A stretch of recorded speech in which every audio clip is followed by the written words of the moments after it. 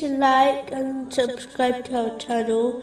Leave your questions and feedback in the comments section. Enjoy the video. Hassan al-Basri, may Allah have mercy on him, once said, "When people show their knowledge, while neglecting righteous deeds, declare their love for one another, while actually disliking each other, and sever the ties of kinship, Allah, the Exalted, curses them." The lack of satisfaction with what Allah, the Exalted, chooses for people, can destroy them. Ignorance leads to the lack of satisfaction with Allah, the Exalted. Separating oneself from ignorant people can lead to the nearness to Allah, the Exalted.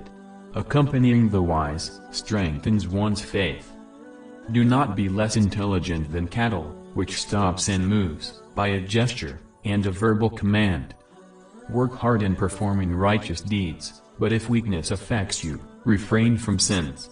A true believer does not speak in heedlessness. Whoever is not prevented from immorality by their prayer, they will only increase in their distance from Allah, the Exalted. Refraining from sins is better than going through repentance. A man who invited others to an evil practice, a cruel ruler, and a person who used a blessing given to them by Allah, the Exalted, in disobedience of Allah, the Exalted, will be punished the most on Judgment Day. The word of the believer matches their deeds. They are the same in public and in private.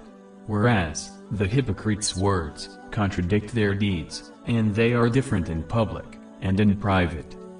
Anyone who gains their provision day by day, and believes this is not good for them, has poor judgment.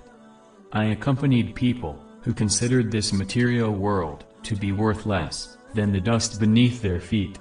I observed people who were offered the world when they were in need, but still rejected it, out of fear of the accountability.